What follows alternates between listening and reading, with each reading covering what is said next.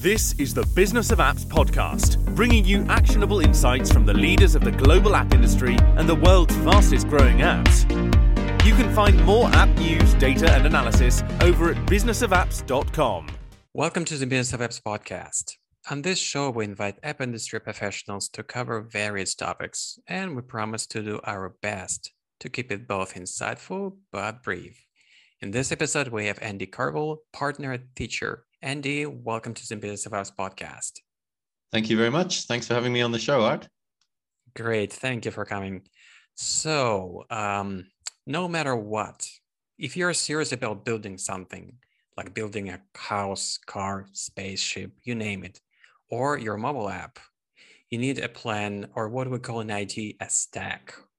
I'm sure you see where I'm going with this. I have Andy Carvell on the episode, and I've mentioned a stack, right? In this episode, we're going to be talking about mobile growth stack, the mobile growth stack, and to be precise, 2022 edition.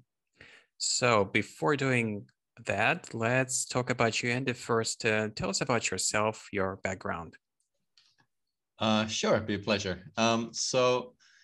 My background is actually on the techie side of things. I was a developer before I kind of got into the world of marketing and growth. I was making software for many years. So my father actually taught me how to code, I think around the age of like 5 or 6 on early home computer systems in the UK. And all I wanted to do was make games. So it's interesting that you mentioned building spaceships. I'll get to that in a moment. But I was making games all through my childhood on sort of home computer systems, and then I went to university, studied computer science. Was applying for jobs in the games industry. After that, I built a PlayStation game for my final year project. I had built a Game Boy Advance game as a kind of a demo to try and get like interviews in the industry. And I just happened to land at Nokia, actually, who were hiring for game developers for their new R&D facility in the south of England. I'm from the UK. And so my first job out of university was to go and work for Nokia in research and development, developing games for their mobile phones. And that was a super kind of interesting time. Like mobile was just kind of taking off. This was back in 1999. It was like a really interesting challenge from a resource optimization point of view, trying to squeeze a decent game into 84 by 48 pixels on a monochrome display with limited RAM, limited ROM, had to basically fit like all of the code and data into 16 kilobytes. It was actually great fun. And I made a game there called Space Impact, which was a side-scrolling shoot 'em up game. Probably the first, or definitely one of the first arcade games on a mobile phone. I spent a lot of time building spaceships there. I see. Yeah, this is where the spaceships are coming in. Exactly. All right.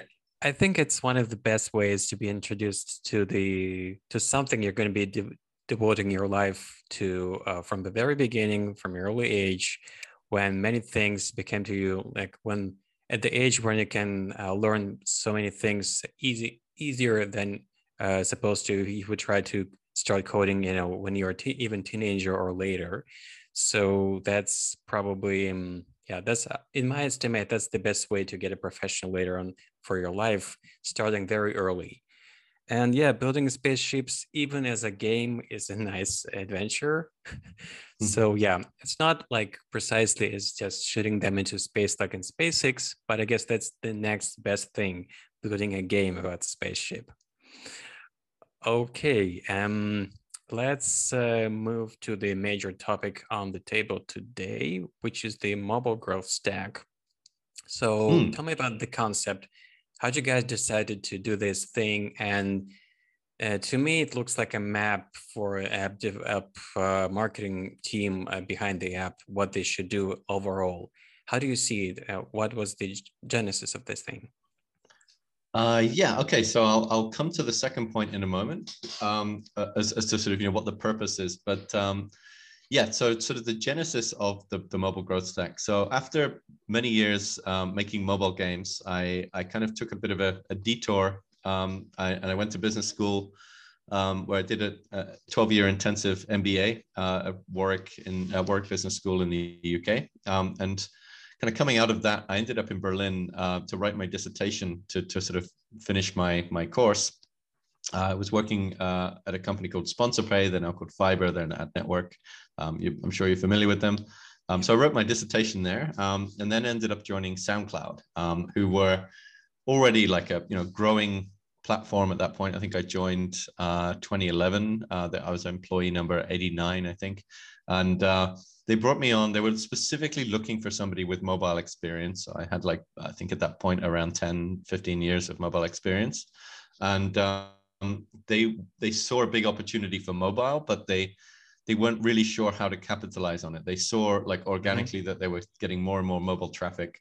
They had a couple of mobile apps, Android and iOS, but they were, it was kind of the sideshow to the web product, which is where they were seeing, where they started basically. So they wanted to help to transition from being a web first company to a mobile first company, and that's why they brought me on. And I hope that I was of some help there over the 4.5 years that I was there, and certainly was a fantastic opportunity to work in a high growth environment. Lots of data to work with, crazy cohorts of new users to play with and to run experiments with. Basically to get back to your question, the mobile growth stack basically came about as me explaining my job and my approach to the leadership at SoundCloud, who didn't know much about mobile, and so it's like kind of real education step needed, so that I could kind of make a case for the strategy that I was building out there, and to get the resources and the remit to do the work that I needed to do in order to grow the mobile app. So I basically put together this kind of what was originally just sort of a one page slide in a management presentation, explaining the growth strategy for mobile, and I kind of broke out some of the key levers for growth as I saw them for the SoundCloud app initially, and this basically it became later the mobile growth stack. I think I presented this diagram at a course that I was teaching in Berlin at General Assembly. I was teaching like a mobile business course, and I noticed that people were very interested in this particular slide. It seemed like it was I'd managed to kind of synthesize or condense quite a lot of information into a form which, had some organization around it and really helped people to kind of crystallize okay, this is what these are the kind of levers for growth for a mobile app. And so I kind of kept developing that to a point where I could publish that as a blog post. That went kind of viral and got kind of picked up all around the industry. I presented it at a conference. I think it was the App Promotion Summit back in 2014. And it really kind of seemed to land very well in the industry. And yeah, a lot of folks, I think, found it very helpful. So back to the second point of your question, what exactly is it, right? So the mobile growth stack is essentially, I call it like a one-page cheat sheet for mobile marketers or mobile growth practitioners. It essentially breaks out and organizes in a kind of a structure the different levers for growth for a mobile app, the different kind of activities that you might want to consider employing in order to grow a mobile product, a mobile app. And it's organized by the kind of funnel stages: acquisition, engagement and retention, monetization. And over time, I've added additional kind of supporting layers to that. So analytics and insights, technology, and in the latest version, even some additional stuff around strategic management and things like that. So the idea is it fits on one page, and it provides an overview of the option space. Now, I will stop talking in a second because I'm sure you've got more questions, but just back to your, I think you mentioned that, this is something which can be like a list of the things that need to be done by a team in order to grow an app. I think that's one of the major misconceptions actually about the mobile growth stack. Like there's lots of stuff in it. If you've seen it, and you can see it at mobilegrowthstack.com, it's quite a busy page. There's a lot of information on there. And I think one of the things which people often think is that they have to do all of these things in order to succeed. Right. And that's absolutely not the case. It's designed to be a tool for strategic planning. And strategy, I believe, is all about focus. So it's about making trade-offs, deciding what to focus on and what not to do. And so, I'd say, whilst a company might do more of the activities in the stack over time as they grow and they have more resources and they can build more competencies and bring in more technology. I've never seen a company that's doing everything in the stack, and neither would I recommend to do everything. It's all about kind of using this to understand, like, what are your options? You can kind of use the stack to kind of make strategic decisions based on an understanding of, like, what are you choosing to do, and what are the things which you're deliberately choosing to leave off the table for now, at least.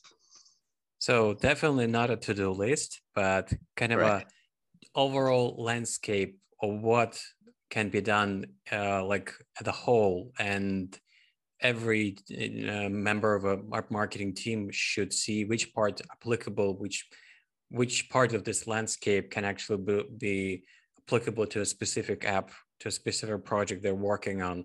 What would make sense, what would make sense in terms of, better growth, more sustainable growth, what kind of how many people are in the team actually to pull off the whole thing, which is not possible, as you've said.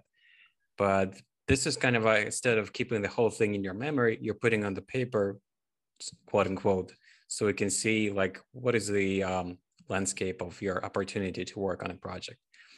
Now, Exactly. let's walk through like the major chapters. To me, it a little bit looks like the table of elements, the chemical elements. Yeah. Like the second table I can remember in my memory, which would pop up quickly, would be that table. So let's start with acquisition. What are we putting into this basket? I added a couple of new elements actually this year. I just put out like a major revamp of the stack for 2022. So I'm going to go through the latest one, which you can find at let's do that. Yeah. So so we added actually brand and content in the acquisition layer. I should point out, by the way, that some of these cells, as we call them, or like activities, basically every cell in the stack is an activity that you might do, except in the tech layer where it's actually describing bits of tech. So some of these cells actually cut through layers. So we've got brand and content there cutting through acquisition, engagement and retention, and monetization, meaning that, like, if you get these things right, they can be a multiplier across all of those funnel stages. So, but yeah, back to the acquisition layer. So we've got brand and content up at the top, and then organic acquisition with App Store optimization, paid marketing, so performance marketing, influencer marketing, cross promotion, which we're seeing becoming increasingly important, actually. So things like web to app, or sometimes app to web, or app to set-top box and things like that. We're seeing sort of, these multi-device journeys becoming pretty important to measure and deploy effectively. Right, carrying on, we've got virality, content indexing, community. So community could be both community support, providing like good support for your users, as well as community engagement, actually going out and building communities in places like Reddit or Twitter or wherever else users are gathering and talking about your product. So again, community is another one. All of these, the bottom, community, international, retargeting, and partnerships and integrations are again elements that cut right through the stack. So through acquisition, engagement and retention, and monetization, because we see if you do these things right, they can be like a catalyst.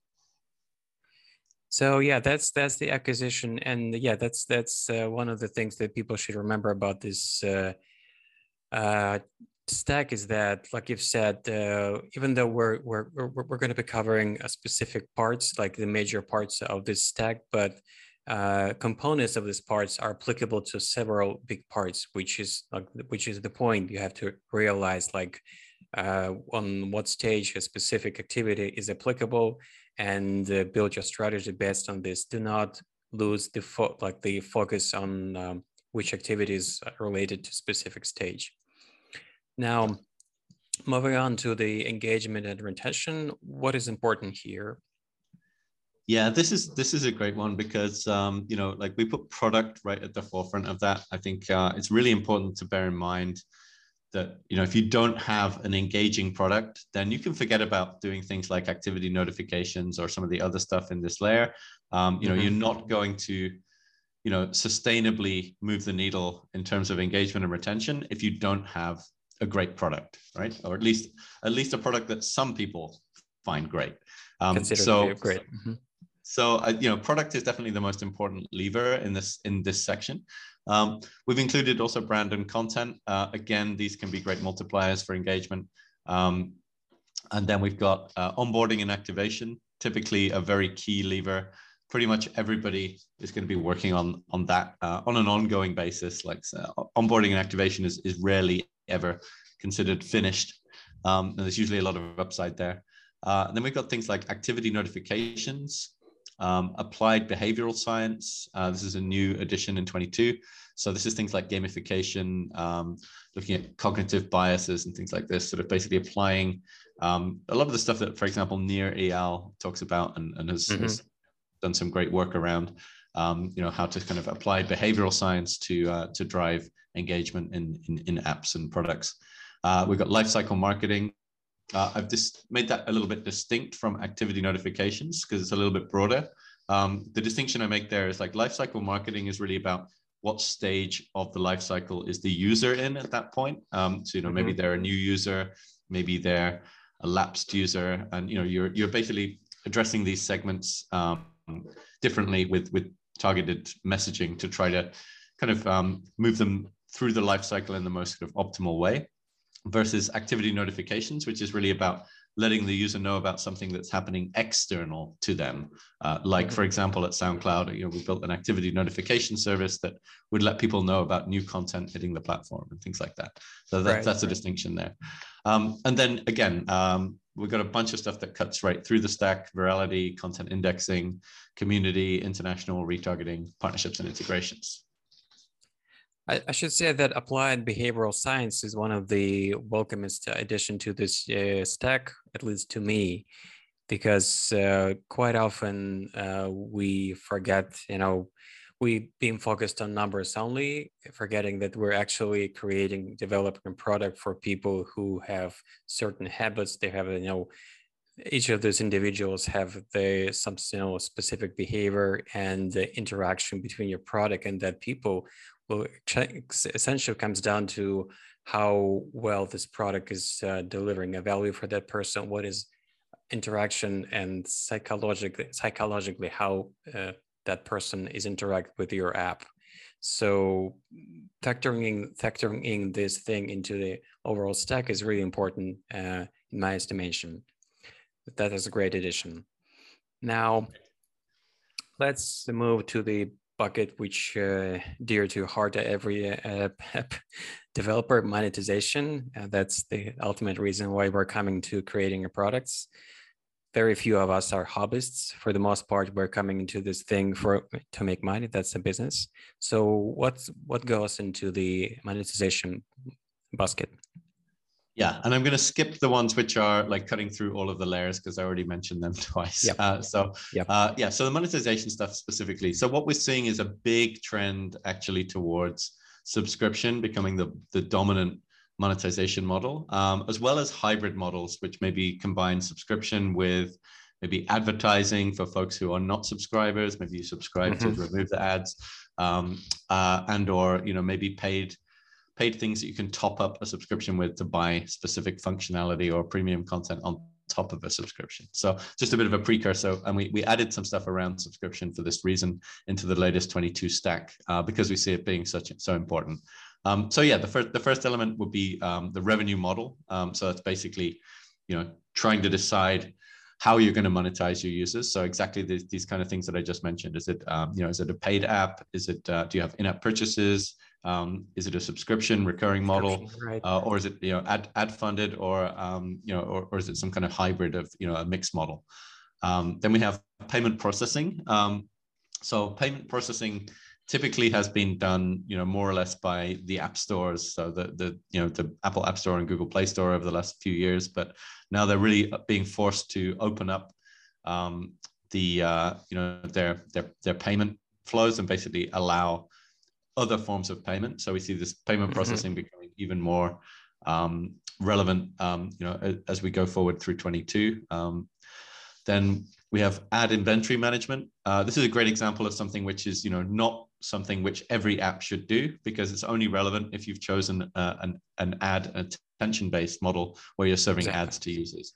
But then if you do, it's really important to understand how to actually serve ads within your app and where you're going to do it and how you're going to bring that inventory in front of the user.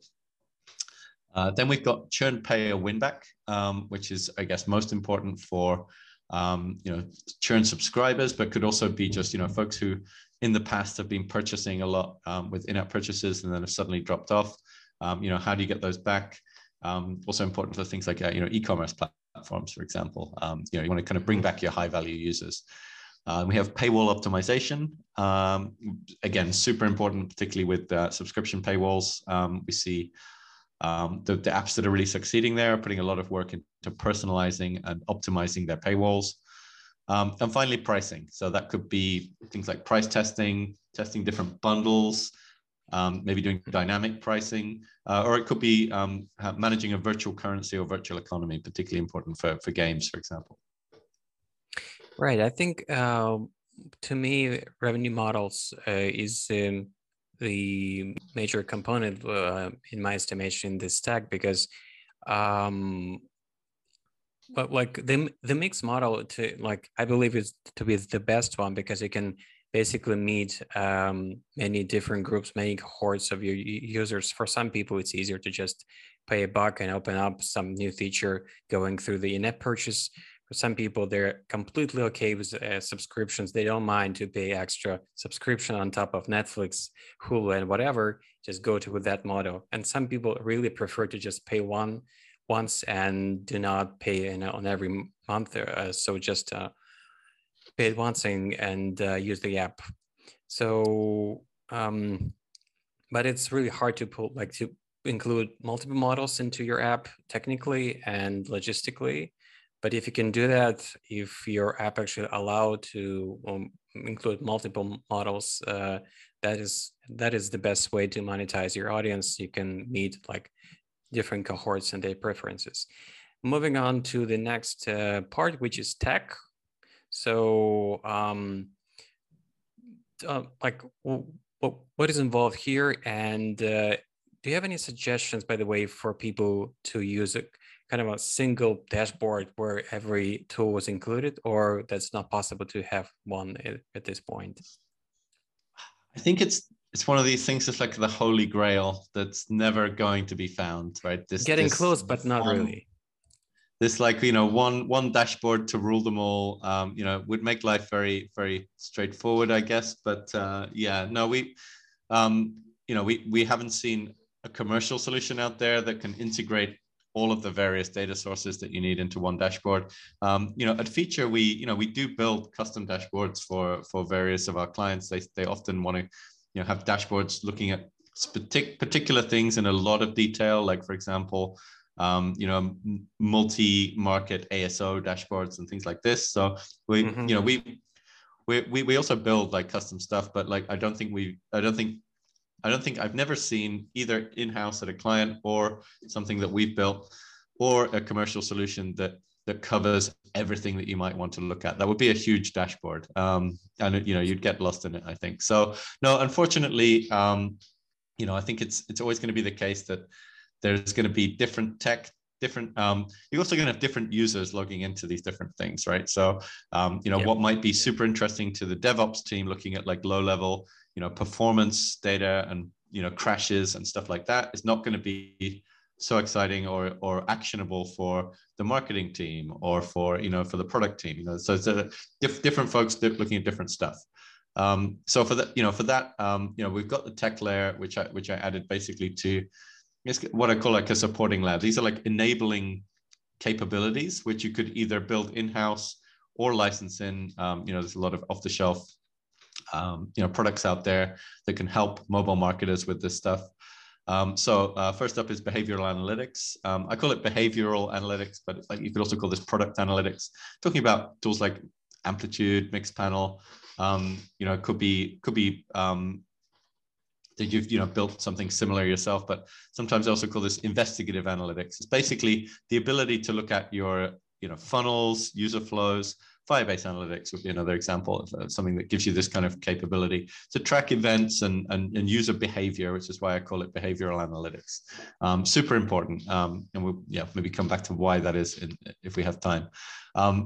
Attribution and marketing analytics. So understanding how, where users are coming from, which is getting harder, of course, with the changes coming in with privacy, but definitely still possible in a lot of scenarios to attribute users either precisely or increasingly less precisely, but to try to understand how your marketing campaigns are performing and how to allocate, how to make decisions around ad spend and budget allocation is always going to be critical.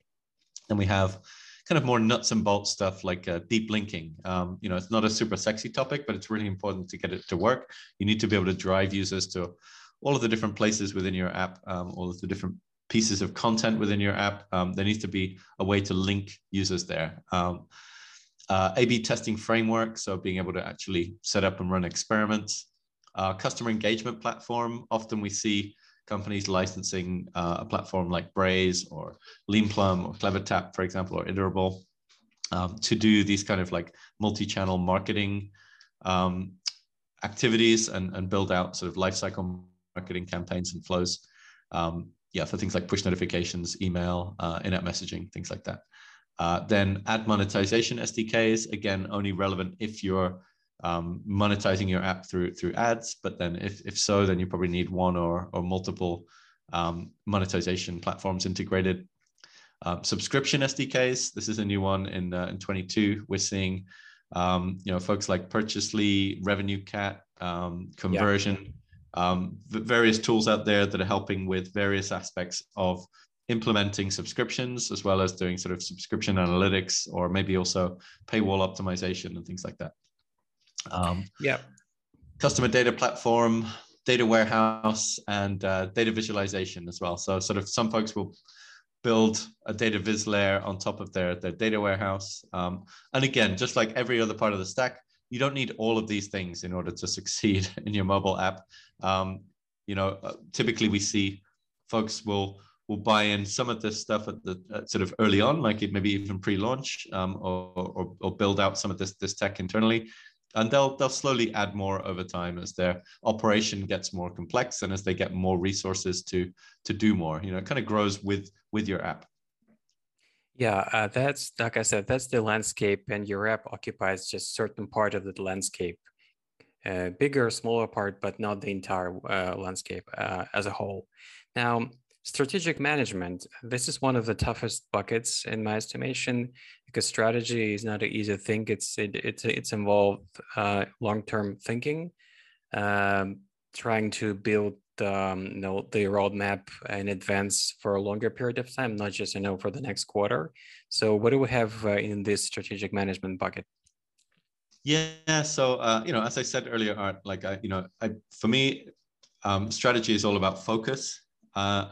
And I added the strategic management layer because what I saw, from experience, basically from the last 5 years consulting with a lot of different apps. Some of them are public limited companies. Some of them are VC backed firms of various sizes. Some of them are sort of smaller operations. But like outside of just a very small startups, typically your kind of growth function is going to be just sort of one part of a bigger organization. And I think the bigger the organization and the more kind of stakeholders or more management layers, the more emphasis needs to be placed on not just the great growth work that's going on and application of the mobile growth stack to grow the app, but also to think about how to communicate that stuff and coordinate with the other activities that are going on within the business. So that's kind of why I added this layer. So we've got things like growth team development, how to build out and integrate a growth team within the broader organization, and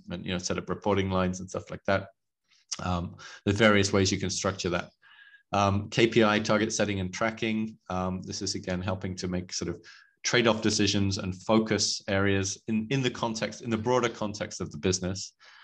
Scenario planning, which is kind of a classic strategic thinking approach, which it needs to be kind of empowered with data. So in order to do proper scenario planning, of course, you need all the right insights and input, and essentially have like a growth model, which you can then use to work with the management team within the company to look at different scenarios of like, what and make sort of strategic bets, like, should we increase acquisition by 10% or should we try to increase retention by 1%? Most companies can't answer those kind of questions, and scenario planning sort of supported by a growth model, like, allows you to kind of, pick which scenario is going to be better for you. Company reporting, again, not a super sexy topic, but these are the kind of activities which are become pretty essential, like, that are like when you're doing more than just a sort of a small growth team in a startup, you need to think about how to actually report on these initiatives, within the broader context of the company. And then aligning roadmaps across product, tech and engineering, marketing and content, and trying to bring all those things together, for maximum growth impact. All right, now we have analytics and insights. That's the biggest chunk of this landscape of the stack. So what would be like the major part of that part? What should, like, again, like we said, we're not focusing on some specific thing. All landscape is more or less equally important, depending like which part is applicable to your app. But if you can pick up from analytics and insights, what would be like the essential part? A couple of essential parts, yeah, because it is a big layer. Let's not go through all of the elements of it, but I mean, I do really believe that analytics and insights should be the foundation of which you're building your whole kind of growth efforts on. So if you're going to pick a couple, like, particularly sort of maybe if you're sort of starting out, the things which are most essential, I would say it's getting the data taxonomy and event tracking set up correctly and ideally documented well. We don't see always event taxonomy documented very well within organizations. Often it's done by somebody who then has left, and then it's been added to over time, and it gets a bit out of sync between Android and iOS. Again, not a sexy topic, but really important to have your fundamental tracking set up properly, because that's the cornerstone of all of your analytics work. So I'd say if you do one thing right, it's like actually get your tracking set up. And that includes things like attribution as well. And then in terms of like activities which will really help with analytics, I'd say some of the basics would be cohort analysis. That's kind of a classic.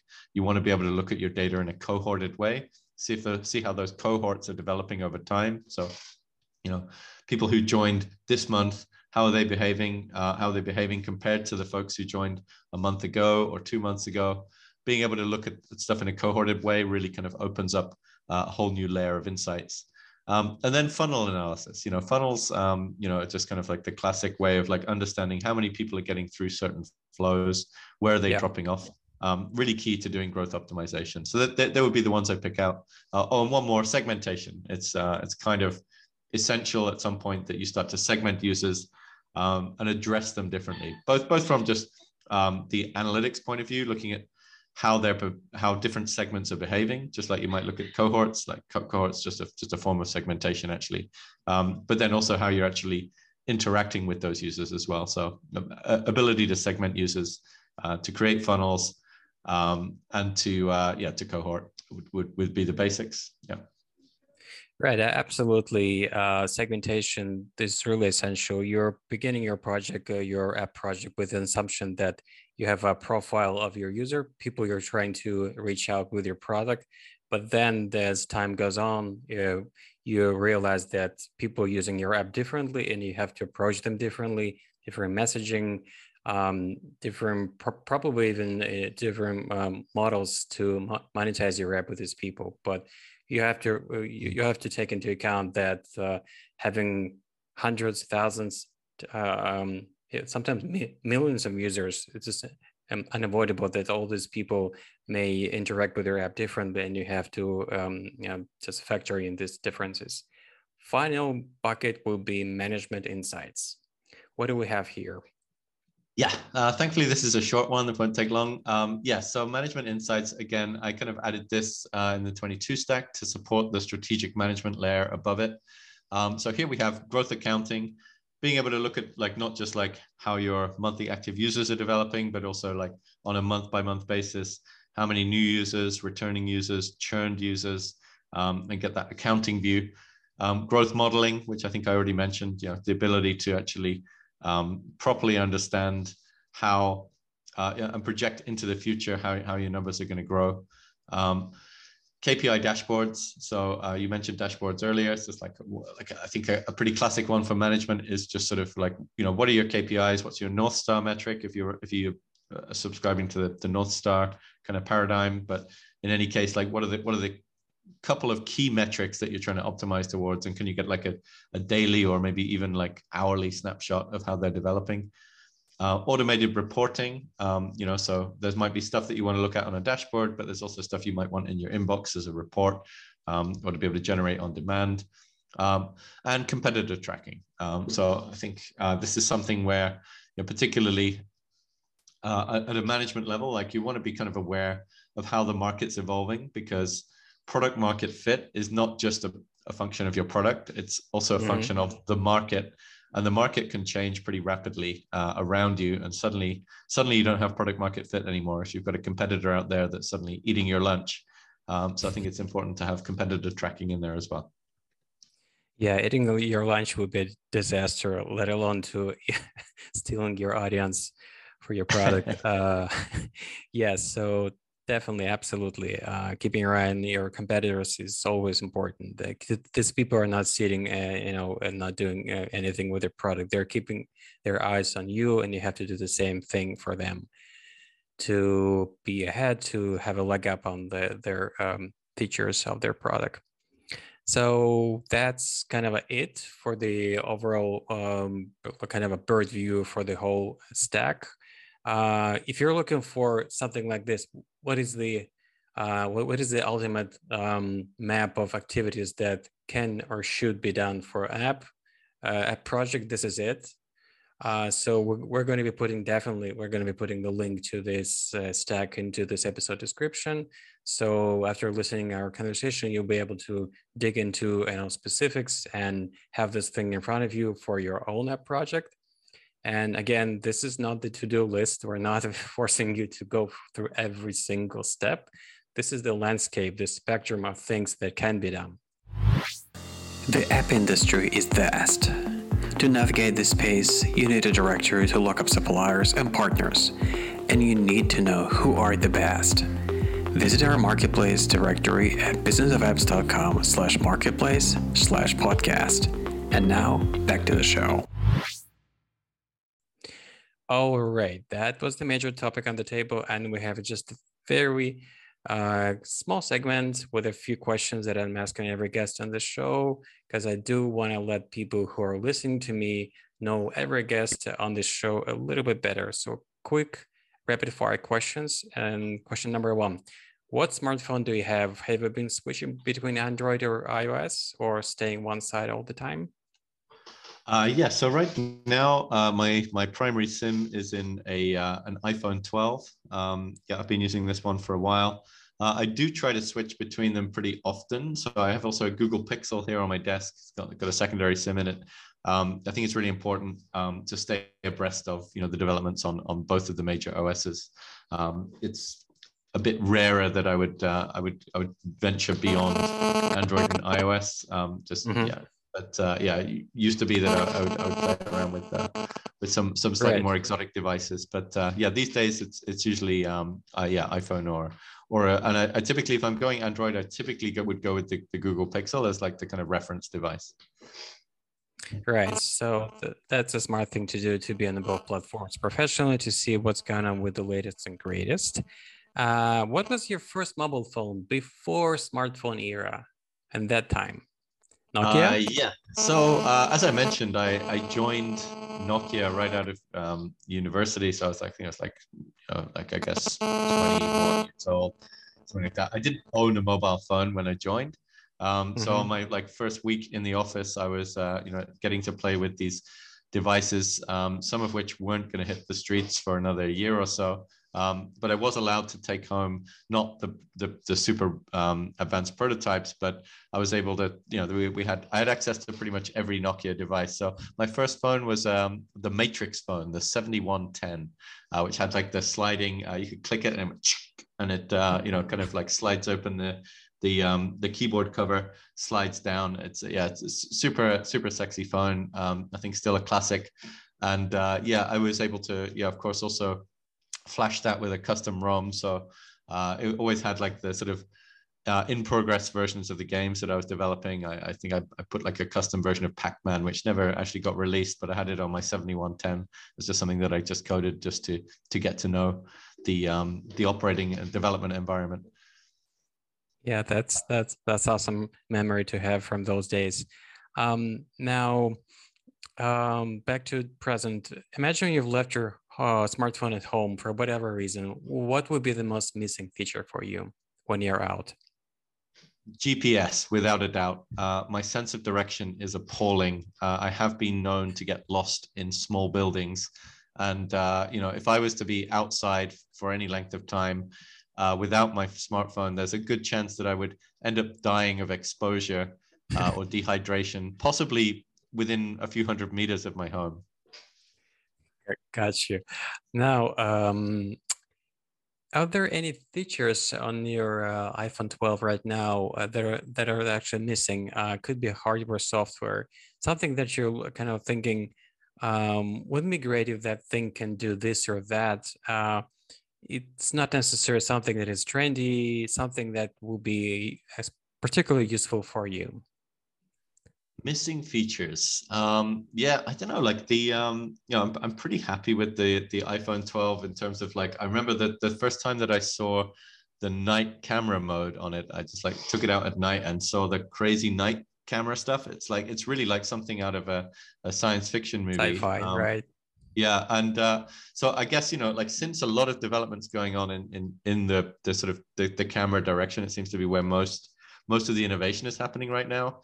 I guess something that I would like to see just from a fun perspective would be like full on night vision. So it's like it's already got pretty good sort of semi night vision, but sort of like something like proper full on infrared cam or something like that would be fun.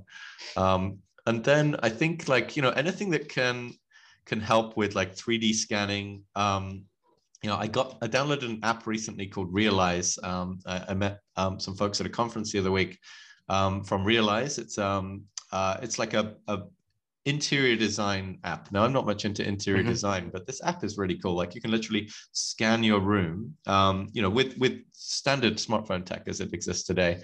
Basically, it creates a 3D scan of your room, and then you can start placing furniture and moving stuff around within the room. So it's like augmented reality. And I could see that, with some extra hardware and or software features to support augmented reality like that, stuff that would like do like laser scanning of a room super fast or something like that, you could create some like really interesting experiences. Yeah, I'm totally with you. I remember checking IKEA catalog, which was using that feature even before Apple introduced API for everybody to use that feature. And even back then, it was pretty impressive what IKEA was able to pull off. Now, when you have the later on the latest model or iPhone 13 or your iPad Pro, that's just amazing to see that the objects you're putting on in your room actually have everything right. The lighting, the shadows, the dimensions. You even looks like you're trying to touch that thing that is not existing. It's only in your camera battery. Yeah, it's pretty insane. Yeah, that's insane for sure. All right. Very final question before I let you go. How can people get in touch with you and get more information about what you do, Andy? So you can follow me on Twitter, Andy_Carvell, Carvell. You can always check out what Phiture is up to. We have a couple of different blogs on www.phiture.com, phiture.com. You can also get in touch with me via the website there. We have a contact form, but probably easiest to reach out to me on Twitter. Or you can hit me up on email. It's andy@phiture.com. Terrific. Thank you for coming on the show, Andy. Thank you. Bye-bye. Thank you, Art. Thanks for having me. It's been a pleasure. And that was Andy Carvell, partner at Phiture. To listen to more episodes, subscribe to our podcast on iTunes, Spotify, Stitcher, Google Podcasts. Just search for Business of Apps and you will find us easily. We release episodes on Mondays, so subscribe and you'll be able to get new episodes on your smartphone, tablet, or computer, if you're still listening podcasts on the computer, as soon as we release them. And please don't forget to leave us a review and comment on iTunes. It is highly appreciated. And all episodes will also be available on businessofapps.com. Thank you for listening. See you next week. Thank you for listening to the Business of Apps podcast. For more, head on over to businessofapps.com.